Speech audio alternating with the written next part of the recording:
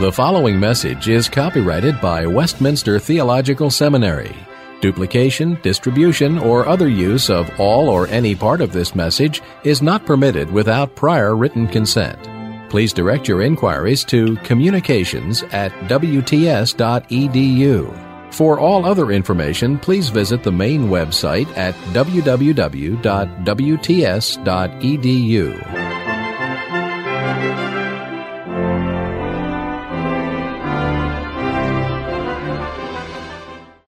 Tonight, though, we want to address this issue about Christ and culture. And before we do anything, we need to define what we're talking about here.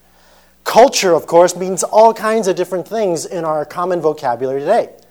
It could describe your cultural background, your ethnic makeup, your values that you've been taught from your own ethnic identity. Culture. Or culture could talk about things that we enjoy in the world today. Art, literature, film, oftentimes is described as cultural activities, right? Especially living in New York right now, it's a big thing to take part of the culture of the city. And it's not just the arts, also it could be things like food, entertainment. All of these things are part of what it means to describe culture. But I actually want to give it a broader definition as we start out tonight. I want to talk about culture in comparison to what I call, and what other theologians have called, the sacred. The culture versus what is sacred. And the distinction I'm making here is to describe, particularly for Christians, well, really exclusively for Christians, the way in which we look at the world and how we interact in the world, and how oftentimes we can step back and divide things within the category of that which is sacred and that which is part of the culture. Okay? Now, please don't mistake in this dichotomy from the beginning. It is not to imply that culture is somehow evil and the sacred is somehow good. Okay? But we'll talk more about what that means. But as a general definition, that which is sacred, we will say, is that which is devoted exclusively for the purpose of worshiping God. That which is devoted exclusively for the purpose of worshiping God or the purpose of glorifying God specifically through worship. And here I'm not talking about just general things that we do, of course, that we're supposed to do all things to the glory of God, but specifically worship being that which is given not just to you individually, but to that which Christians do communally. That which the church is given. And that which the church is assigned, or we could say the church is charged to do, that the rest of the world doesn't. That all of your activities in the rest of the world are different than the worship of God that you participate in within the church. Okay? So let's start with that as just two broad definitions here about Christ and culture. And instead, let's talk about the sacred and that which is cultural. Okay? Now, the purpose of this lecture, though, is not to give you a theological, systematic theological, or an exegetical, open your Bibles and let's look at this. You can see the title, right? Historical look. That's what I do, history. And we want to look and see what history has to teach us and understand this issue of the sacred and the cultural. Because for a lot of Christians, I think, particularly here in America, it's really that issue in which how are we as Christians supposed to live in the cultural, or if I can use another word, the secular world around us? How do we address issues in the world as a Christian? How do we take Christ into those places in the world that you and I interact with? And it reaches levels from politics to art, to education, to every walk of life. What does it mean to understand Christ and culture and the relationship there? Okay? Let me give you some examples of what I'm talking about. Concrete examples of things that we're dealing with today. Many of you read the news, watch the television, all the things that are going around here in America. Earlier debates on whether it's proper to have the Ten Commandments posted in a courtroom, civil courtroom. Ten Commandments in a courtroom. How are we Christians supposed to respond to that? How about public prayer? Prayers in public schools. How are Christians supposed to respond to that? Because these are aspects in which we live our daily lives in the world, yet at the same time profess Christ. Should we support these things? Should we not support these things? Big topic today, right? President Bush has just nominated another Supreme Court justice. How are we supposed to view that? How do we as Christians support or not support, or how should we react? What do you tell your non-Christian friends around you who say, well, are you in favor of that or not? Are you in favor of this appointment or not? How do you interact on the political level? And what we've seen really with Christians is a number of interesting reactions, right? Some Christians look at culture as a way or something to be conquered. Yes, we need to be active, we need to be out there, we need to take it over as Christians. We want to make sure that in every office, from the president all the way down, that we have Christians in every single office, civic office. That culture is something to be conquered, something to be taken over. Other Christians have said, well, no, actually, we shouldn't do that. We as Christians should focus just on personal evangelism. All that other stuff, don't worry about it. Just as a Christian, in your daily life, just make sure that your focus is always on personal evangelism. Don't worry about these other political issues. Don't worry about these other cultural issues. Just focus on evangelism. Others, though, have said, well, the best way to do it is to just kind of form your own little Christian subculture, right? Have your own little Christian subculture, because once you get out there and you touch these other parts of culture, wow, you open yourself up to all kinds of different things. So what you should do is you should form these little Christian subcultures and stay within them yourself. If you're a musician, don't go to a secular record label. Find a Christian record label. Stay within the Christian community. Just do your music all within this Christian context. If you're an artist, no. Don't go displaying your art in those galleries out there. No. Just put them in Christian galleries for other Christians to look at.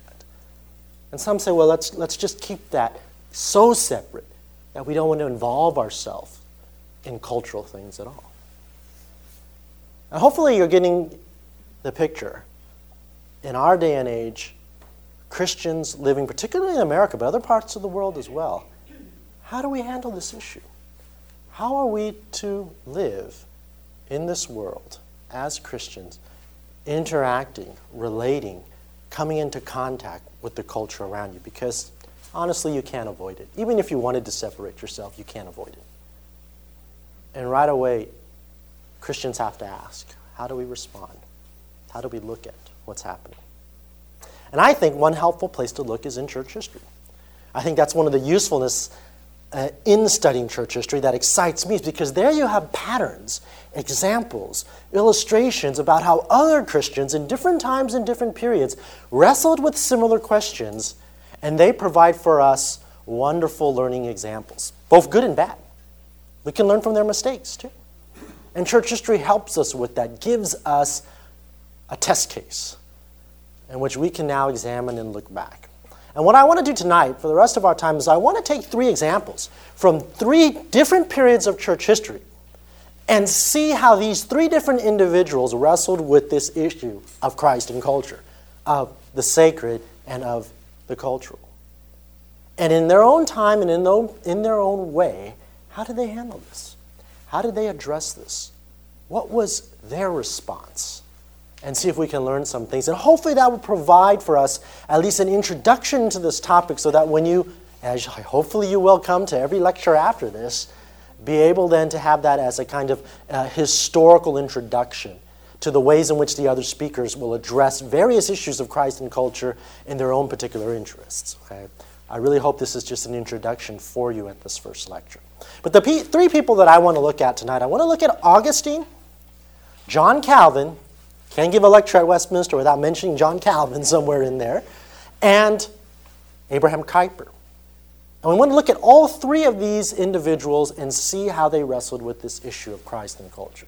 Let's start with St. Augustine. Let me give you Augustine's dates. Augustine's dates are 354 to 430 AD. 354 to 430 AD. Now let me paint a picture for you about what was happening in Europe, in North Africa, in the Middle East, in these early centuries when the church was beginning. I am convinced that it is roughly around the end of the 3rd century that the church, the early Christian church, was experiencing its worst persecution. All the stories that you hear about, lion's den, being burned alive, severed, all of those things that you hear about the early Christians, how they struggled under the persecution that was mandated by the emperor at that time. That's what they were experiencing by the end of the 3rd century. Christianity, there was an attempt to exterminate it from the Roman Empire. But the interesting response is that Christianity doesn't get exterminated. Even when the emperor tries to squish and decimate all Christians, it grows. It continues to grow in that period of time, all the way to the point where it's claimed that the Roman emperor himself, Constantine, is converted. And Christianity moves from being a persecuted religion in the Roman Empire to being a near state status, having near state status as the state religion. All of a sudden, Constantine brings in this great peace for Christians. Now, we can talk about whether that's a good or bad thing, and we'll see the repercussions of that move. But nevertheless, Christians felt secure for the first time. That even our emperor now professes Christ. Wow, the church should grow and flourish now even more. Even more we should be in safety now. Even more we can continue to worship.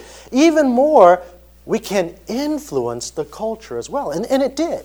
There were a number of laws that were handed down now that were established that you can very well see that they had an influence on the culture. For instance, it was a common practice before that your slaves could be branded on their face. And one of the laws that was established was that would be outlawed. Why? Because human beings bear the image of God and should not be mutilated in that way.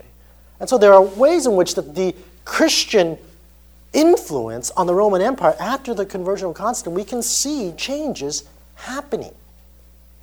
And Christianity becomes a very well-established religion within the empire. And you can see, particularly in that area, is when Christians start to wrestle with some of our most basic doctrines.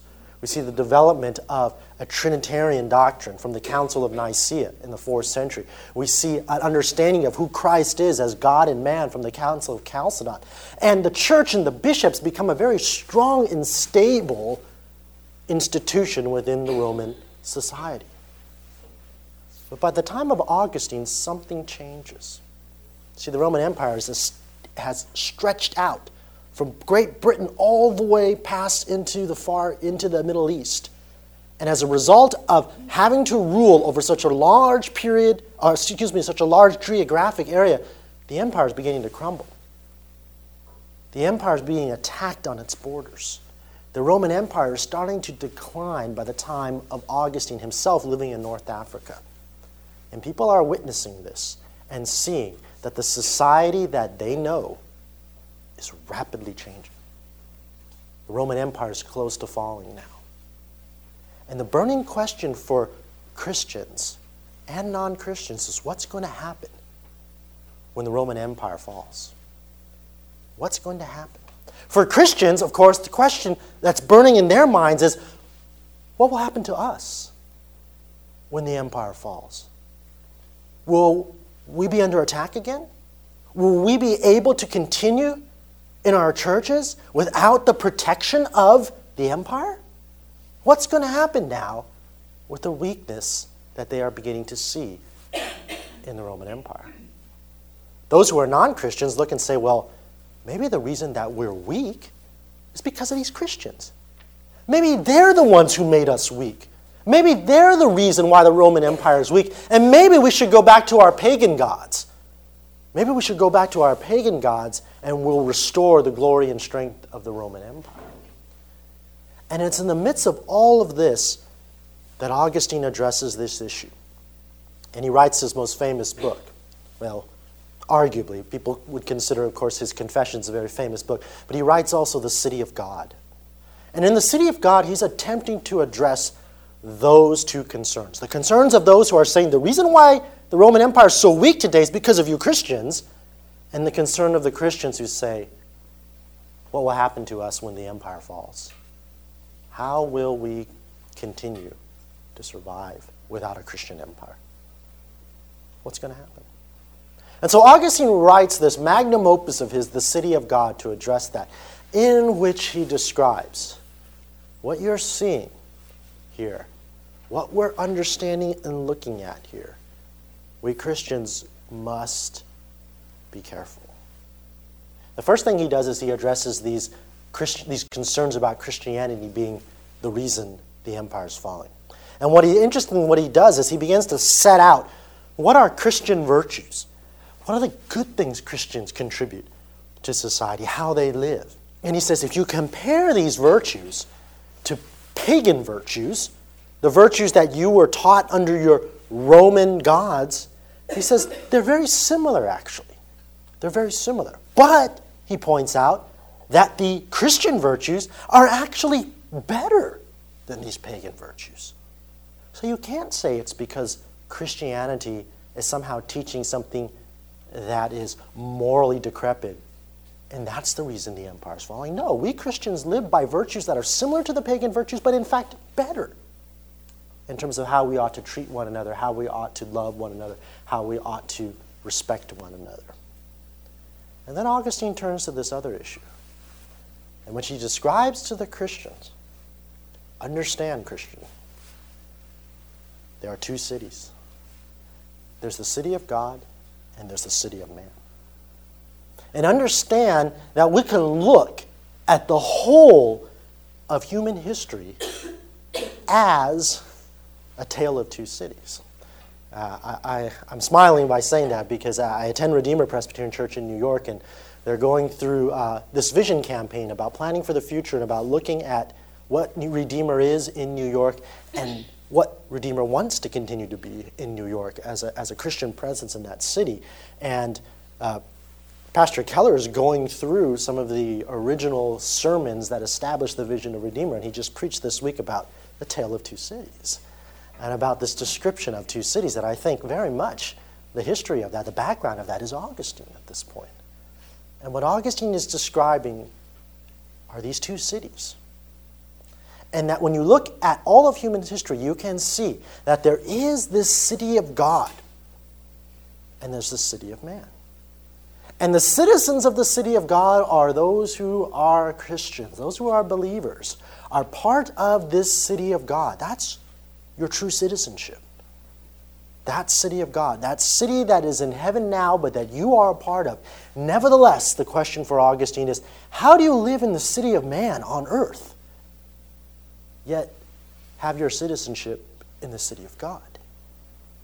And you see, Augustine is getting at this issue now about what happens when you're living in their context with the city of man crumbling, with the Roman Empire starting to splinter.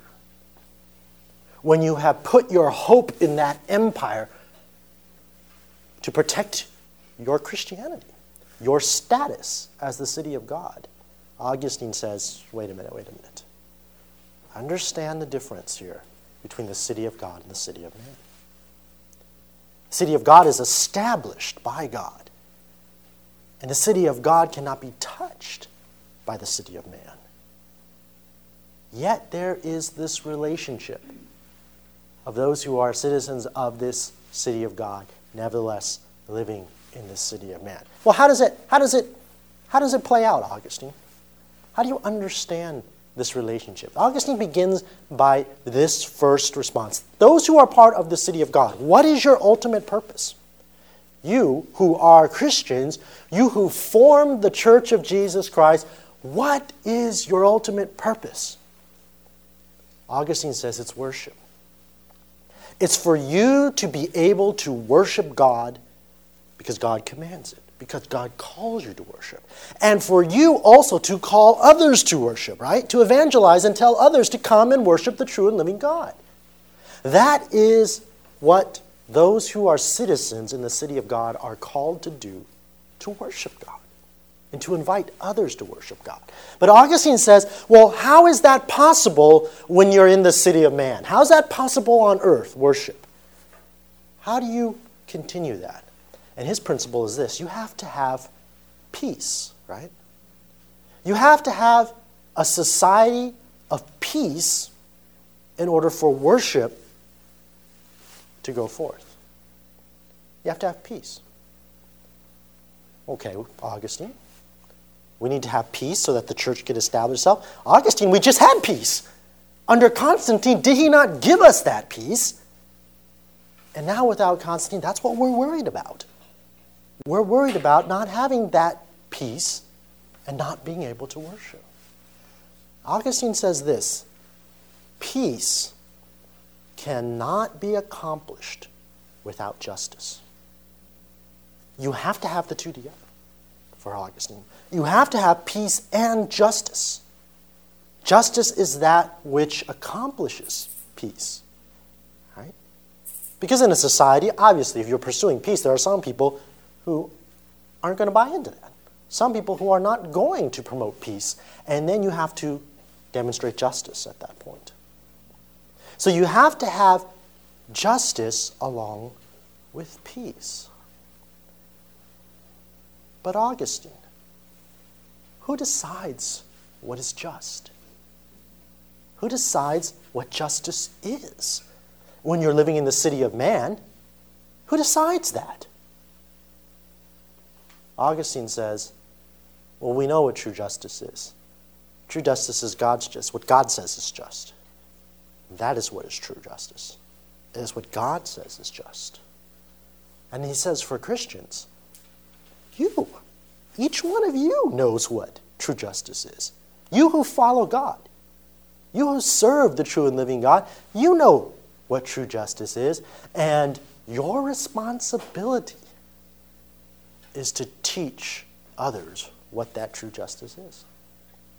Your responsibility is to teach those in the city of man what true justice is. And if you work for that, if you promote that, if you advocate for that, they will learn. And you can have a city that has justice and peace, and worship can go forth. See what Augustine's doing there. The interesting thing about Augustine at this point, he's not saying that you absolutely have to have a Christian ruler, a Christian emperor. No.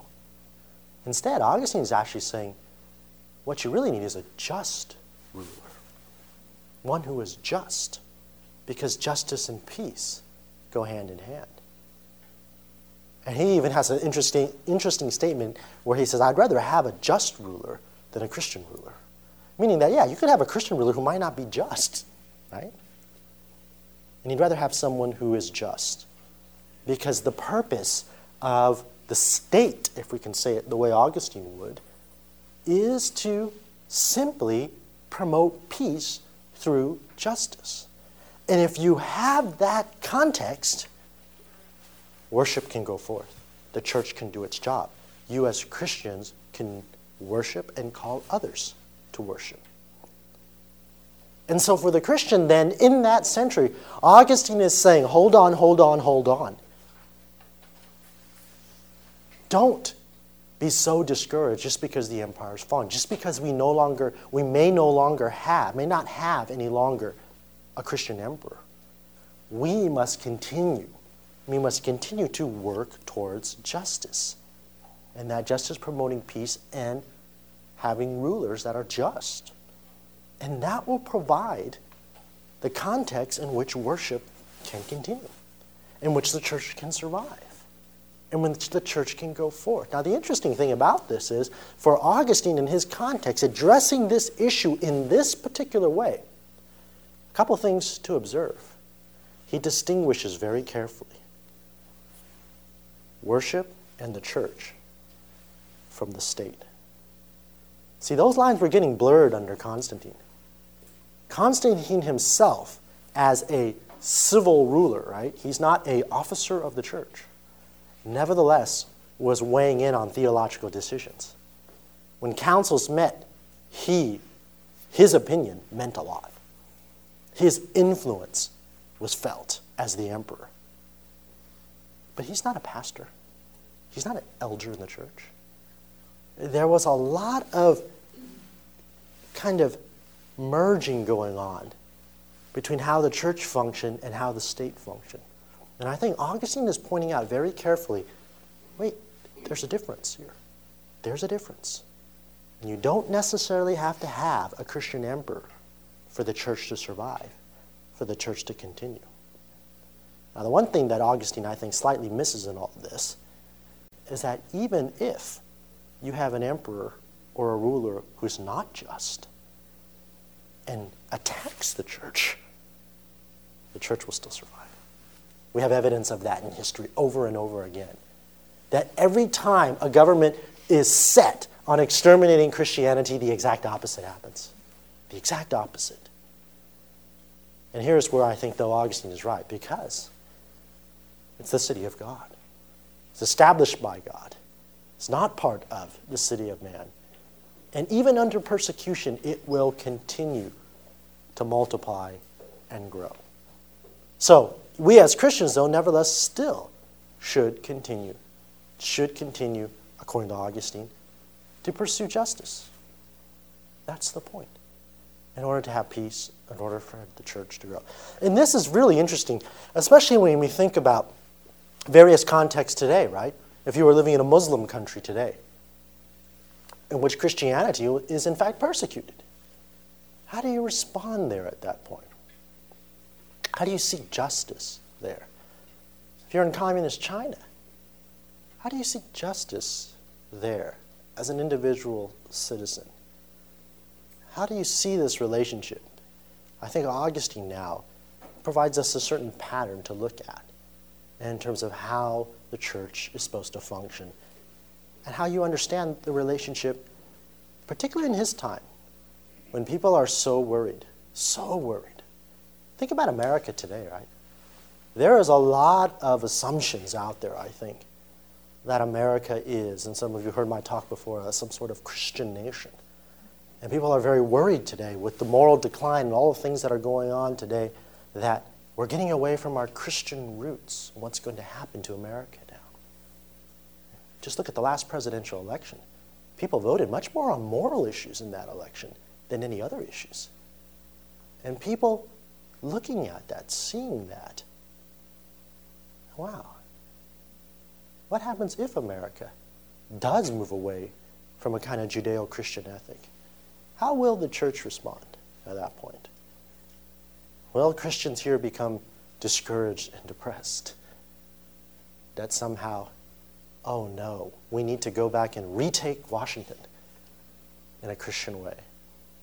Or do we continue to promote justice here, as Augustine would urge us, for peace, for the purposes of peace, and that being the primary emphasis of the government, not making everyone a Christian? Interesting. Let's move on, though.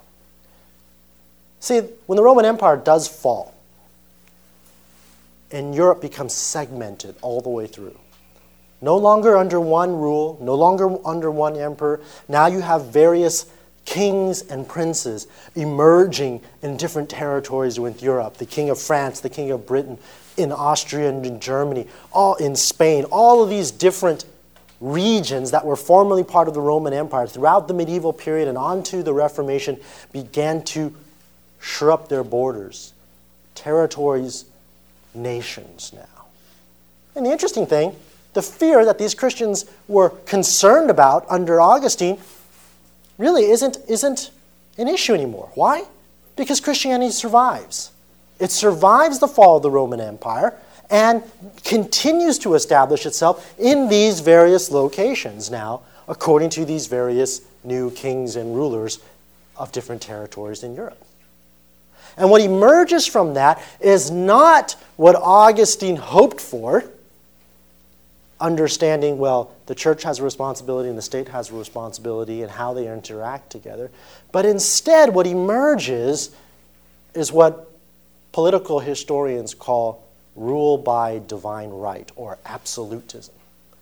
All of these kings, queens, and princes will rule their territories. No votes. No consultations with the people. Divine right. Absolute monarchy. Why? Because many of them were under the assumption and impression that God had appointed them. That God had appointed them to be king of France. That God had appointed them to be king of Britain. That God had appointed them to be the Holy Roman Emperor. Those positions were said to be held by divine right. God gave me that right, and I rule now absolutely. And when the Reformation hits Europe, splinters Europe in half, it becomes very much the case. The ruler's religion will be the people's religion. No choice. If the king or the prince in that region decides, hey, I'm going to go to Protestantism. I'm going to leave the Roman Catholic Church. That whole territory doesn't matter. It doesn't go around and say convert each and every individual. That is it. The whole country is going to follow the religion of the ruler. If it wants to stay Roman Catholic, sometimes they go back and forth. In the whole country, and you can imagine the confusion of people in the pews there, right? If you're sitting in one of the local churches and one Sunday your king now has moved over to the Reformation, strips down all the icons and the altars and things within the church, next thing you know, a Roman Catholic king comes and conquers your land and everything comes back up and the priest is back in there. Back and forth, back and forth. What's happening here? And the kings decide then who will be or what will be the religion of their territory. Not the church itself, but the king. The king will decide. The classic example, of course, is England's Reformation. Right? Why did they have a Reformation in England? Yes, there were ministers who were beginning to read the reformed works of Luther and others, but it really was King Henry's decision and his desire to have a male heir and wanting a divorce from his wife that was not granted by the Pope, and he decides, well, if that's the case, I'm going to be a Protestant. And sets himself up as head over church and state. So Europe, post-Augustine, through the medieval period, through the Reformation period now, is ruled in such a way in which kings, queens, princes believed that they were appointed by God. And it wasn't just them, you see, the people did too. They were obedient to their monarchs because they also believed that they were appointed by God. That God so ordered the world in such a way to give them kings, and these kings were chosen by God, and they must be obeyed. Absolutely. Absolutely. And of course, there were great consequences too if you didn't in that period of time. But when the Reformation hits, all of a sudden you have individuals saying, no, no, no, no, no. No, no, no, no, no. The church is not teaching the pure gospel. The king who endorses that church also is not teaching and promoting the pure gospel. What do we do at that point? What do we do? But wait a minute. They're divinely appointed. God appointed them. How can they be wrong? How can they have erred if God chose them? Did God make a mistake? And it's very interesting to see Reformation theologians begin to wrestle with this issue of how they are to view, once again, cultural issues like princes and kings in relation to the church, in relation to the people of God. And it's interesting to see at this point that John Calvin begins to write about this as well. And you can see his debt to Augustine. You know, Augustine sets up city of God, city of man. Calvin takes the same concept, uses slightly different vocabulary, and instead talks about two kingdoms. There are two kingdoms. There's this earthly kingdom that we find ourselves in, and then there's this heavenly kingdom that we're a part of. And he distinguishes them sharply, that the heavenly kingdom, the spiritual kingdom, is the kingdom in which true believers are citizens. And that heavenly kingdom now, That heavenly kingdom is lived out in the church because the gifts of the heavenly kingdom are there. The Word of God. The Word of God that you hear preached Sunday after Sunday. The sacraments, when you come either for baptism or for the Lord's Supper. These are things of that heavenly kingdom. But of course, Calvin has to wrestle also. But we live in this earthly kingdom. We still live in this earthly kingdom. How do we understand this? And Calvin has a number of things he has to deal with that Augustine did not.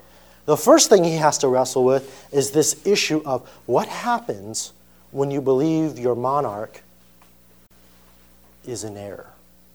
That your monarch has, in fact, abandoned truth, particularly gospel truth. What happens then? What do you do in the context of Europe in the 16th century when everyone assumes that kings and princes and queens are divinely appointed? How do you handle that?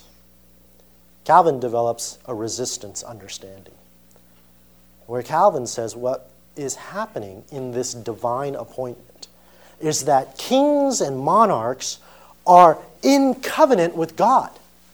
That yes, God has appointed them, but God is in a covenant with them, a contract with them, in which they are told to upkeep certain things as a condition of their monarchy. And if they don't, then we as subjects have a right to resist, Calvin says. So if a king has abandoned and the king is following particularly Roman Catholicism at that time, that is not the pure gospel. And you people who are living in that territory, Calvin argues you have a right to resist because that monarch has broken covenant with God. That monarch has broken his contract with God. And therefore, you as citizens have a right to resist. A right to resist. Understand, this is a very, very new, interesting concept injected into European political thought that, in my opinion, never was before and really changes the landscape of Europe. Absolutely changes the landscape. You remember what happened to Luther? When Luther began to preach his message, right? Reformation, Reformation, Reformation. And all of a sudden, you get these peasants who catch on to his Reformation message. Now, whether they're understanding the gospel of it or not, they decide this is an opportunity to revolt. This is an opportunity to demonstrate that we're tired of the hierarchy of the medieval society and that we're going to revolt against our kings now. And we're going to call ourselves reformers like Luther. And Luther actually urges the princes of Germany to crush that rebellion. Crush those peasants. Because even in Luther's mind, you can't do that. You cannot be anarchists like that. God has ordered our society in a certain way and has appointed these princes to rule over you. And of course, Luther's project is always to point at these princes and say, you princes must understand the true gospel. You must bring your whole countries and territories into the Reformation. Luther, resistance? No, he told those princes to crush resistance. Calvin, interesting enough, says no. There actually is, in fact, a proper time when one can resist. Note by the end of the 1640s, when England will go through its civil war over issues of purity within the church and other things as well, that at the end of that civil war, Charles I, King of England, is beheaded, executed. That is astounding in that time and in that period. For people to actually rise up and at the very end kill their monarch? In Europe in that time, that's unheard of. They're divinely appointed. You can't touch them like that. Where did that come from now? At the end of Britain's bloody civil war, that they will in fact execute their monarch. Because many said, Charles, what you're doing is you're leading us back to Rome. The practices that you're introducing back into the church, the teachings that you're putting back into the church, that is not a Protestant church. You're bringing us back toward a Roman Catholic church. You have broken covenant with God. We have a right to resist, and that's what they do, all the way to the point of executing their king. Unheard of before in European mind. So Calvin starts to talk about this in this kind of relationship now. But the interesting thing about Calvin is, in his own context there, he also does things that seem confusing. The two kingdoms concept that he establishes, that he writes about in his theological writings, doesn't always come out. In the 16th century, John Calvin, who lives in the town of Geneva, Switzerland, and is entrusted with bringing the Reformation to not just the church, but to the city. And it's really fascinating to look, because the city itself is structuring itself around the church now. Around the church. There are certain laws that come into place within Geneva that are very much influenced by the theology of Calvin and the other pastors there. And you wonder, wait a minute, what's going on with these two kingdoms? Something very strange is happening here. Let me give you some examples of what's happening in Geneva. One example, for instance, there was a law established that you could name, there are certain names that you could not name your children in Geneva.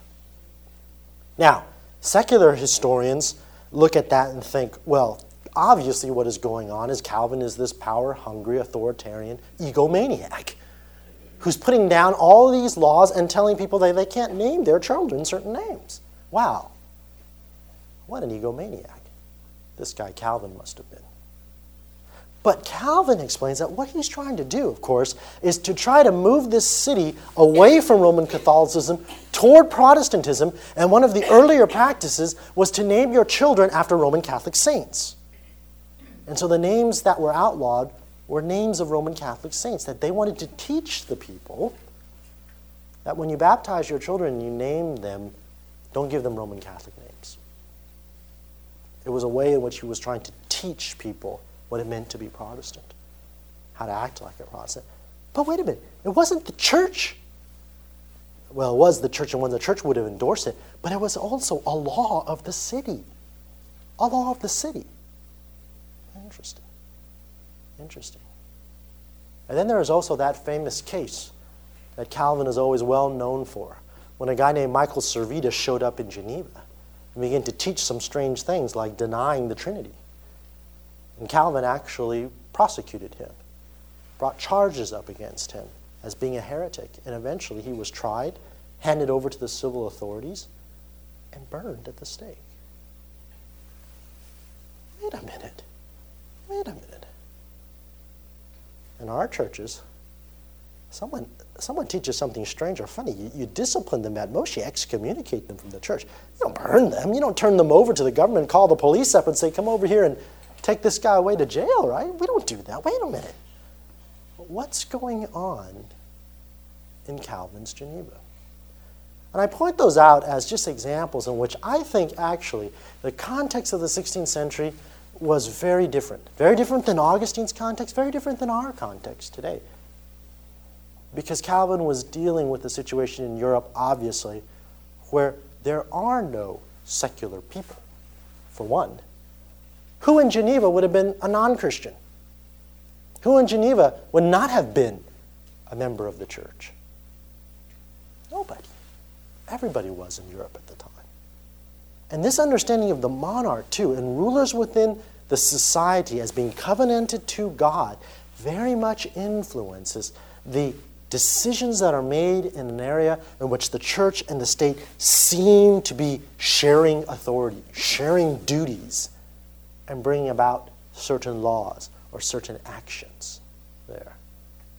And so what you see in Calvin is, yes, he wants to maintain this two kingdoms understanding, but within the church, sometimes there's a merger going on in the way the church functions within the society. And some people use that as an example and say, well, there you go. We should all be like Calvin. We should all try to turn America, particularly, into a Christian nation like Geneva was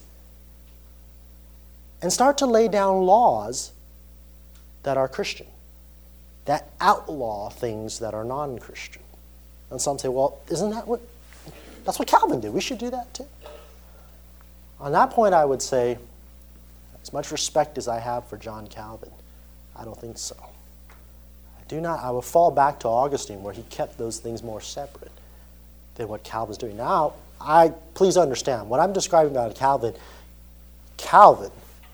for all of his theological greatness, nevertheless is a sinner, depraved like you and I, and a man of his context, working in a society, working in a period of history, living in that city, which was very, very different than what we see in Augustine's time, and very, very different than what we see today as well. So it's very difficult when I hear arguments about, but Calvin did this and Calvin did that, and we should do that also.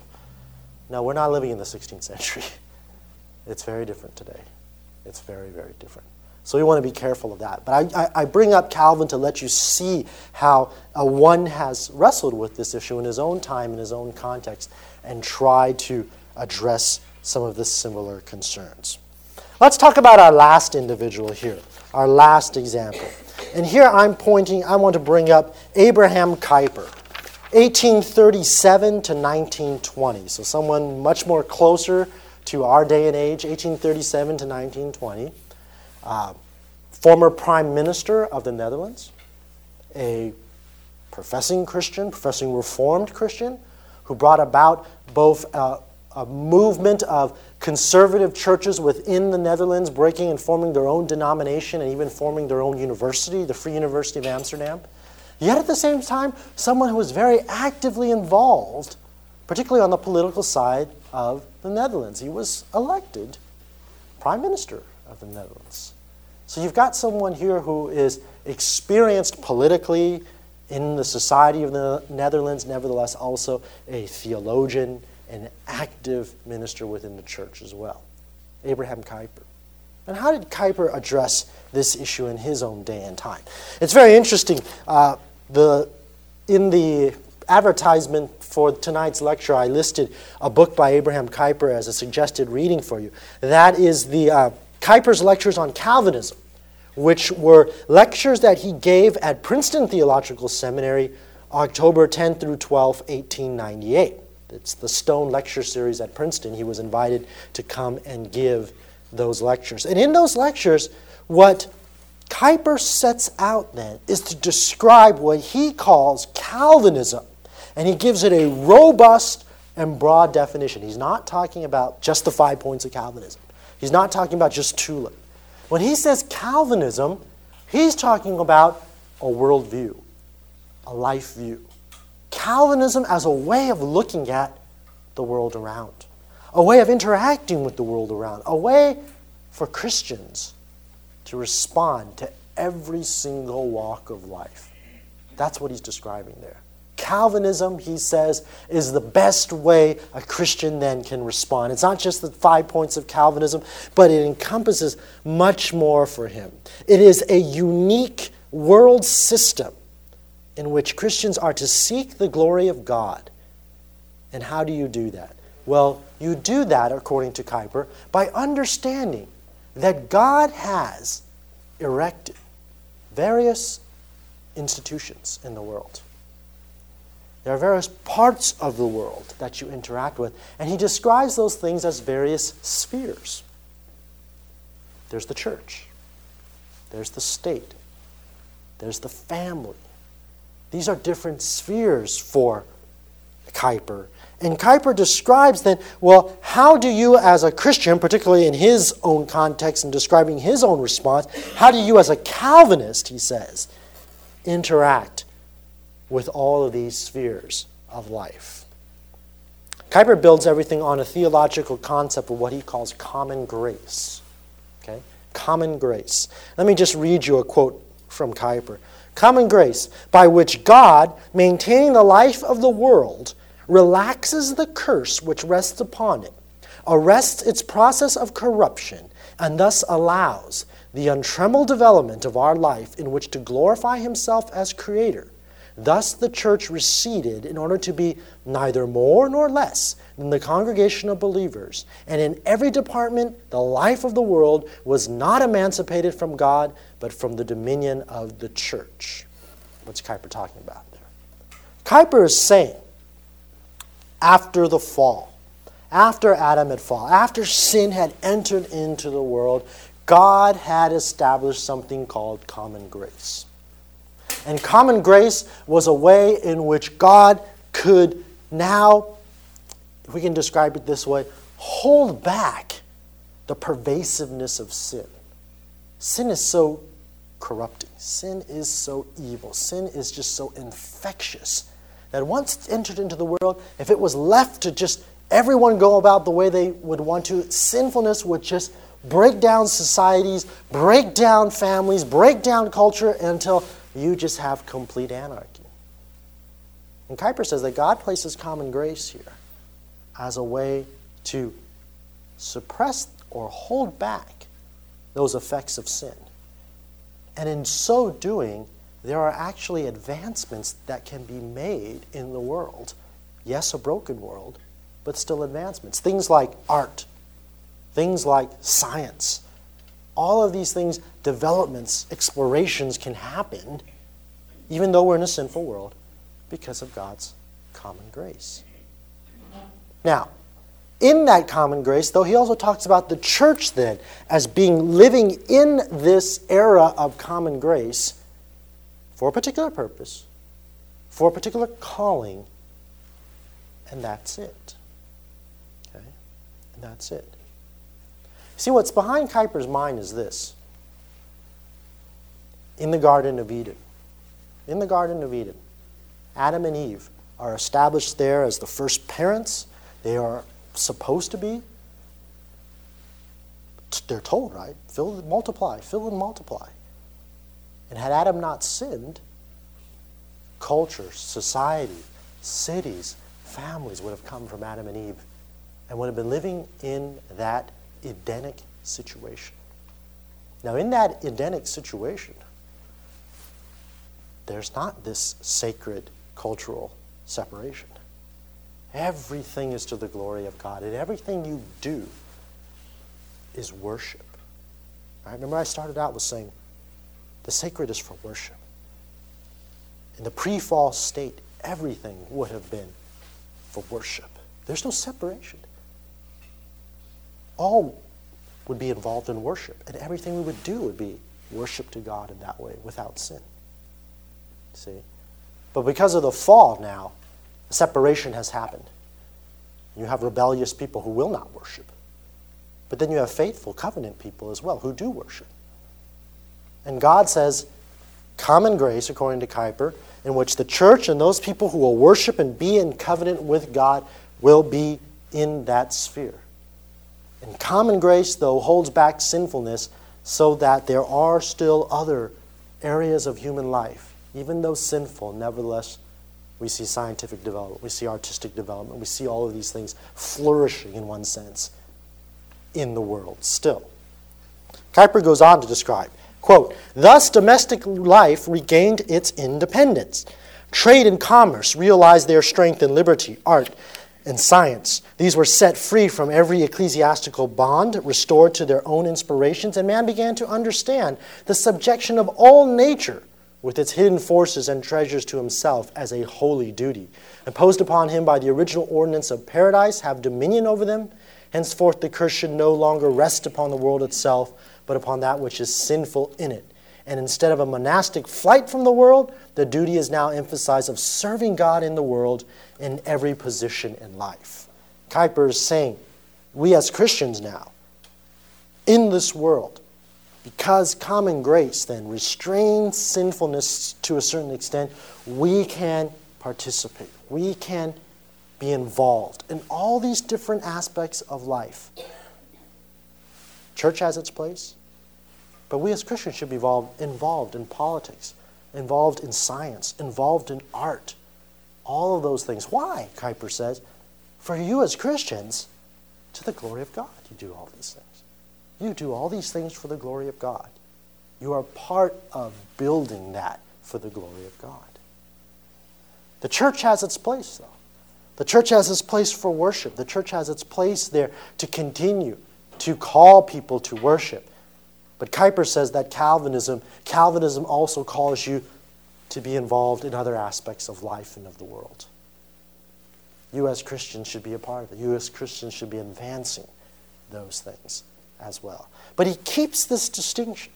He keeps this distinction between what the church is doing and what or how Christians should interact in the world around. So he's very much not this kind of retreatist, go away, pull away, but he's very much a part of the activity and being involved and doing it for the glory of God. For the glory of God. Now, but Kuyper, how does that manifest itself? How do you see that functioning there? Kuyper says, it is because when you look at how God sovereignly has ordered the world and how sovereignly through his common grace he has restrained sin in certain areas, you can see that God has established certain institutions. He's established the state for its purposes. He's established the church for the purposes of the church. He's established the family for its purposes. And all those things, he's not saying they're just kind of natural things that develop or they're just kind of accidents that happen that are good. No, these things are established by God for the purposes, if I can use the language of Augustine, for people who are in the city of God to live in the city of man and to be a part of that city and how to interact in that city and how to continue to work as Christians. But the sphere of the church and the sphere of the state in particular, Kuyper keeps those things distinct. There are certain things that the church is supposed to do and the state is not. There's certain things that the state is supposed to do and the church is not. And at that point, Kuyper is actually very critical of what Calvin did. Even though he calls himself a Calvinist, on that issue particularly, Kuyper says, no. The state, again, is to establish peace, so that injustice, that is its responsibility. Its responsibility is not to advocate for Christianity to be a state religion. Instead, the church's job is to expand with the gospel and to bring the gospel and to call people to worship. And Kuyper keeps those things very distinct in his development of this interaction of Christians living in the world. Now, when we see that and we think about that now, as we talk about Christ and culture, I think that we have to avoid those extremes. We have to avoid the extremes that say, run away from culture, it's all evil, it's all bad, hide away someplace in a Christian subculture. And we want to be careful of the other extreme, about describing, no, we need to conquer, we need to make sure everything, the state endorses Christianity and has all Christian laws and all of those things. We have to avoid those extremes.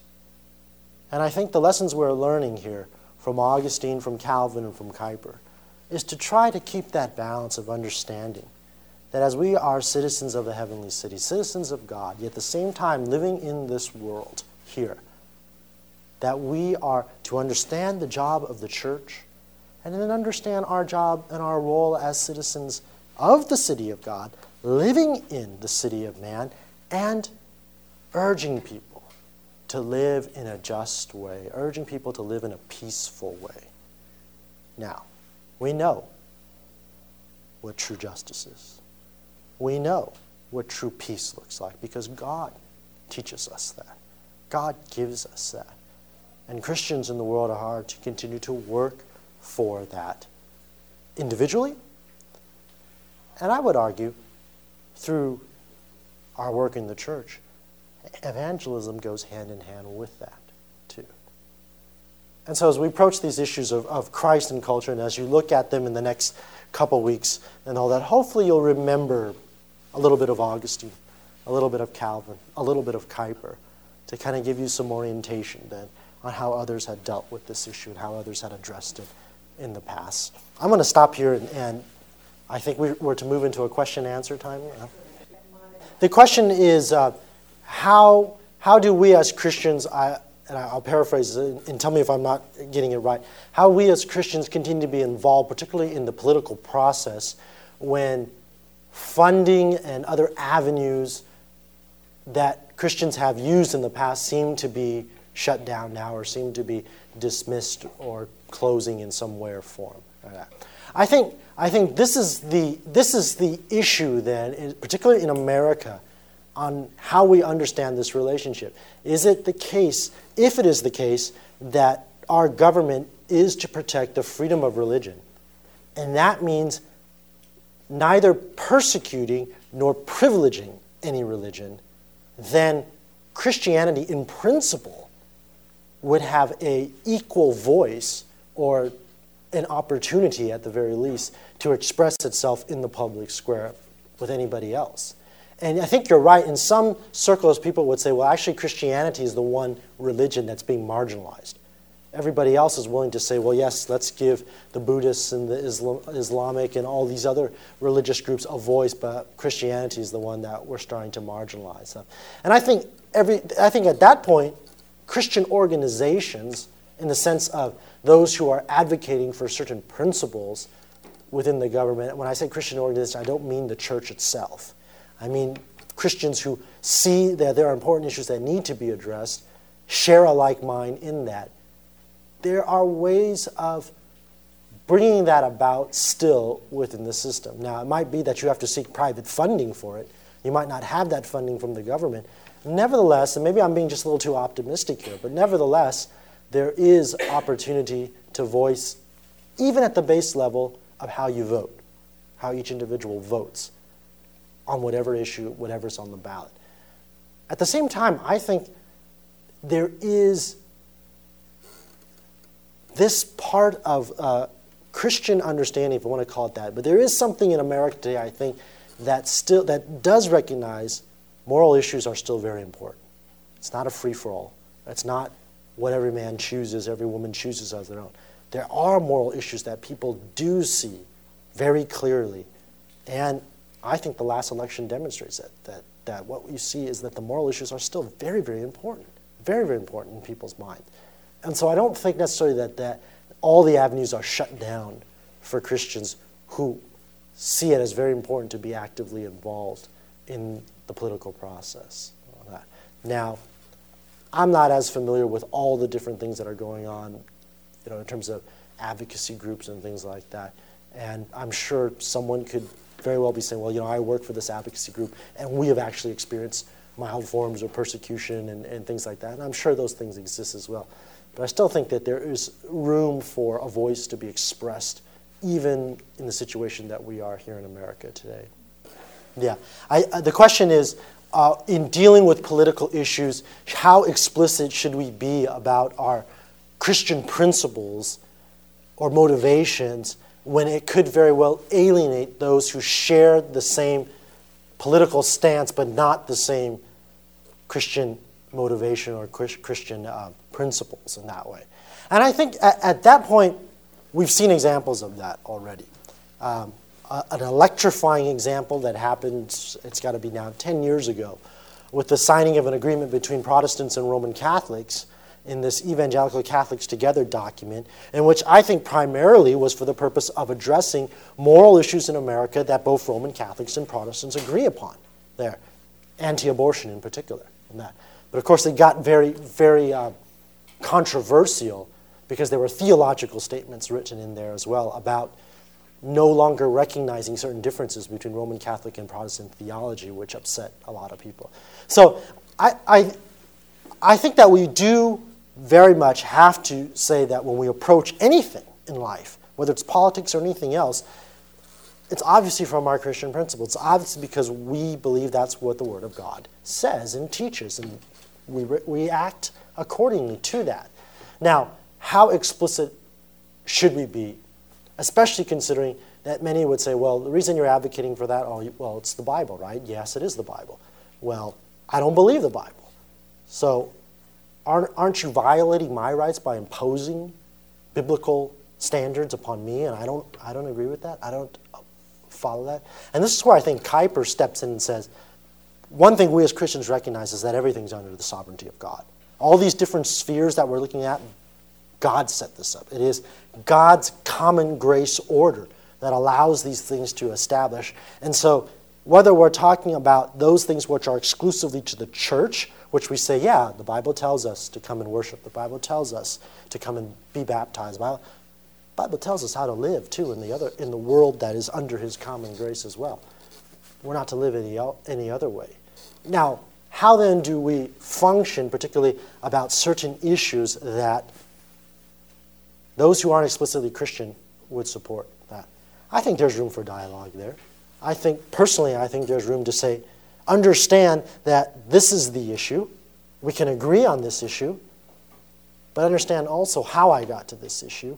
And it might not be the same way you did, but if we can look at this issue and agree upon this issue, we can at least accomplish something there in a unified voice or a unified response. I don't think it's necessarily the case that in the secular political world, we are only to bind together with like-minded Christians. Now, that's the church, right? The churches that we belong in define itself by our theological positions. But in the secular world, in the city of man, in the political arena as well, there's a lot of common ground that can be worked on together from people of different faiths.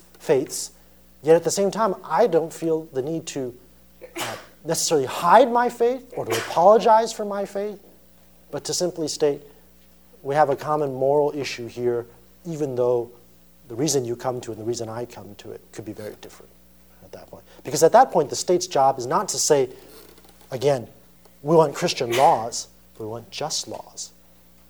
But all just laws, truly just laws, will be consistent with the Christian principles of justice. See? That's the best I can make of that. Yeah.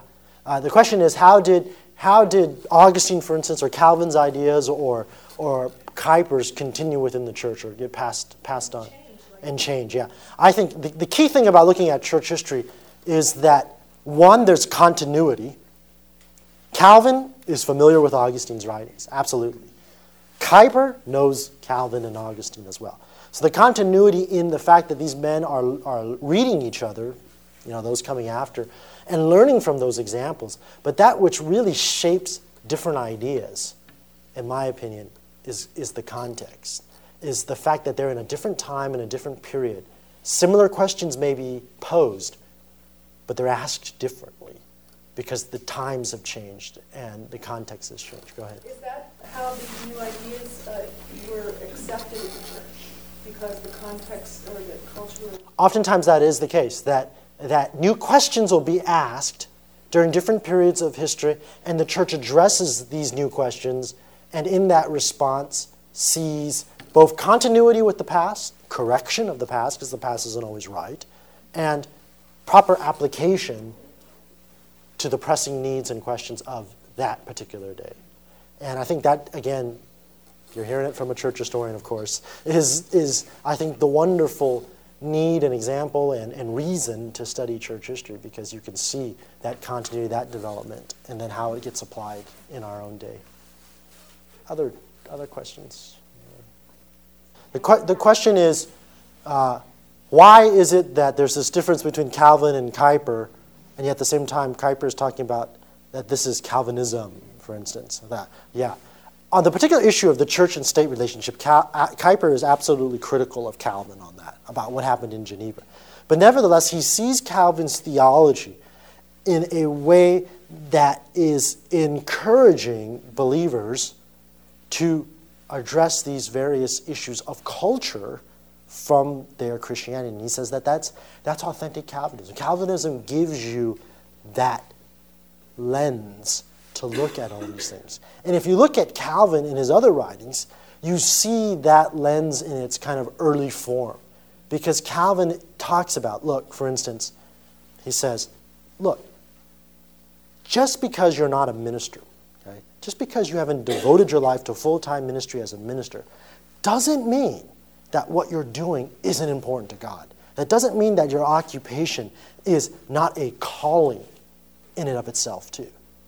Recognize that, because a lot of people thought, hey, there's going into ministry, and being a minister is somehow more special, somehow more specific in a holy calling, because particularly in the Roman Catholic Church, to be ordained is a sacrament even, that you get this extra blessing by God once you join the church as an ordained minister. Calvin says no. Calvin says you live your life to the glory of God. If you are a carpenter, be a carpenter to the glory of God, the best you could be. If you're a cook, cook to the glory of God, the best you could be. Those are your callings. Those are just as worthy of an occupational calling. So you can see he's taking this Christian view, and now Kuyper's saying, yeah, everything we do. And he says that's Calvinism, because Calvin introduced some of these ideas, now expand it to all of the different aspects of life that a 19th, 20th century person like Kuyper would have experienced, would have interacted with. Yeah. So another hand here. The question is, looking at Constantine's time period and Constantine's conversion and the empire becoming much more Christian, are there similarities, or what can we learn from that in terms of our modern context, specifically with an issue like abortion? I don't quite exactly see Constantine's period historically equivalent with our period, in one sense because the state under Constantine was much more interested in, much more influencing what's happening in the church. Absolutely, there's no question that Constantine is the one who calls the council that defines the Trinity for the church. Constantine is very much involved on things that are church-related, even though he holds a secular office. He's not a minister in the church. So looking at issues like abortion today, I think abortion is wrong. And I think that Christians ought to advocate, work for legislature in that way. Now, it's a more complicated issue because, beneath all of that is the question of, it's much more than a question of politics, but more of a question of how do you view life, right? How do you understand how life begins and what is life, and whether it's a living being or whether it's just part of the mother, or all of those kind of issues come in underneath. But nevertheless, as Christians, I think, for them to say, well, that's just your opinion as a Christian, and you're trying to force your opinion on us. No, we are advocating something, arguing for something through proper channels. Now, I am not saying, I do not think it is a proper channel to go out and set bombs to abortion clinics like that. You heard it from me, okay? I admit that's something that I think, no, I don't think that's the way Christians ought to act, because that's not peaceful.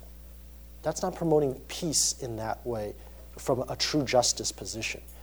The way to go through is through the legislature that's established, to write our congressmen, to be involved in votes and in those political venues that are just, that are according to how our political system operates and functions. And I think on that issue, sure, I can band with people who are anti-abortion, who are not, Presbyterians, let's say, and still be able to say, but on this issue we agree in this, as Kuyper would describe, sphere of politics. But, if we're in the church, that's a different matter. And then the matters of theology become more important. I cannot say, if I was a pastor at a church, and someone says, I want to join your church, and I say, well, are you a Christian? Oh, no, I'm actually a Buddhist. But I believe in abortion. I'm against abortion. That doesn't qualify you in membership within a Christian church. See, that's a crude example of what I'm talking about in terms of differences between what the church is supposed to do and how we function within a political sphere. Other questions? You would hope that. See, the question is it the case that because of the Constantine's conversion that you have Christian influence coming in, and it's because not only that he's a just leader, but that because he's also a Christian leader? Well, you would hope for that. You would hope that if that leader is a true Christian and seeking true justice, yeah, it ought to promote a peace for everyone, though.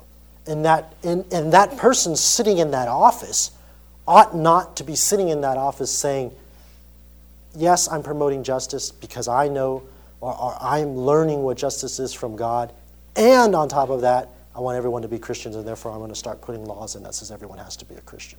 No. That's not, you're being informed by justice principles, and yes, you're a Christian, so you probably have a better understanding and commitment to that, which can bring about more things. And so, when I've had a lot of college kids that I speak to in different venues always say, I'm interested in a career in politics, but people tell me I can't be a Christian and go into politics. Is it wrong? Is it sinful? No. Because if you actually do end up in office, you can do a lot because you understand true godly principles, true biblical principles. But the interesting thing about Constantine, people say, look at that. Isn't it a wonderful example of what a Christian can do? But it's interesting also that as soon as Constantine becomes emperor, Christianity goes from being persecuted actually to being the persecutor at that point. If you don't sign up to certain theological doctrines, you'll be killed under Constantine also. Now, all of a sudden, this idea of peace and justice falls into the church too. And that justice is being carried out by capital punishment in the church as well, to the point where the empire at one point is fractured between those who support Arius and want to say that Jesus Christ was not God, and those who support a more Nicene and Chalcedonian definition that says, no, Jesus is both God and man. And it fractures the empire over a theological issue as well. And they're killing each other over this now. So you can see, even though we can say, yeah, there's a peace that comes in that influences the culture, nevertheless, Christianity also starts to form in some, and I believe it's rightly to describe, some very ungodly ways when you're killing people, Christians, over differences of opinions and belief. So that comes in under Constantine too. Some people argue that with the conversion of Constantine, you do not simply have a Christian ruler who's being just, but actually it's moving to a Christian empire that is mandating Christianity now in such a way that I think Augustine probably would not have been as comfortable with.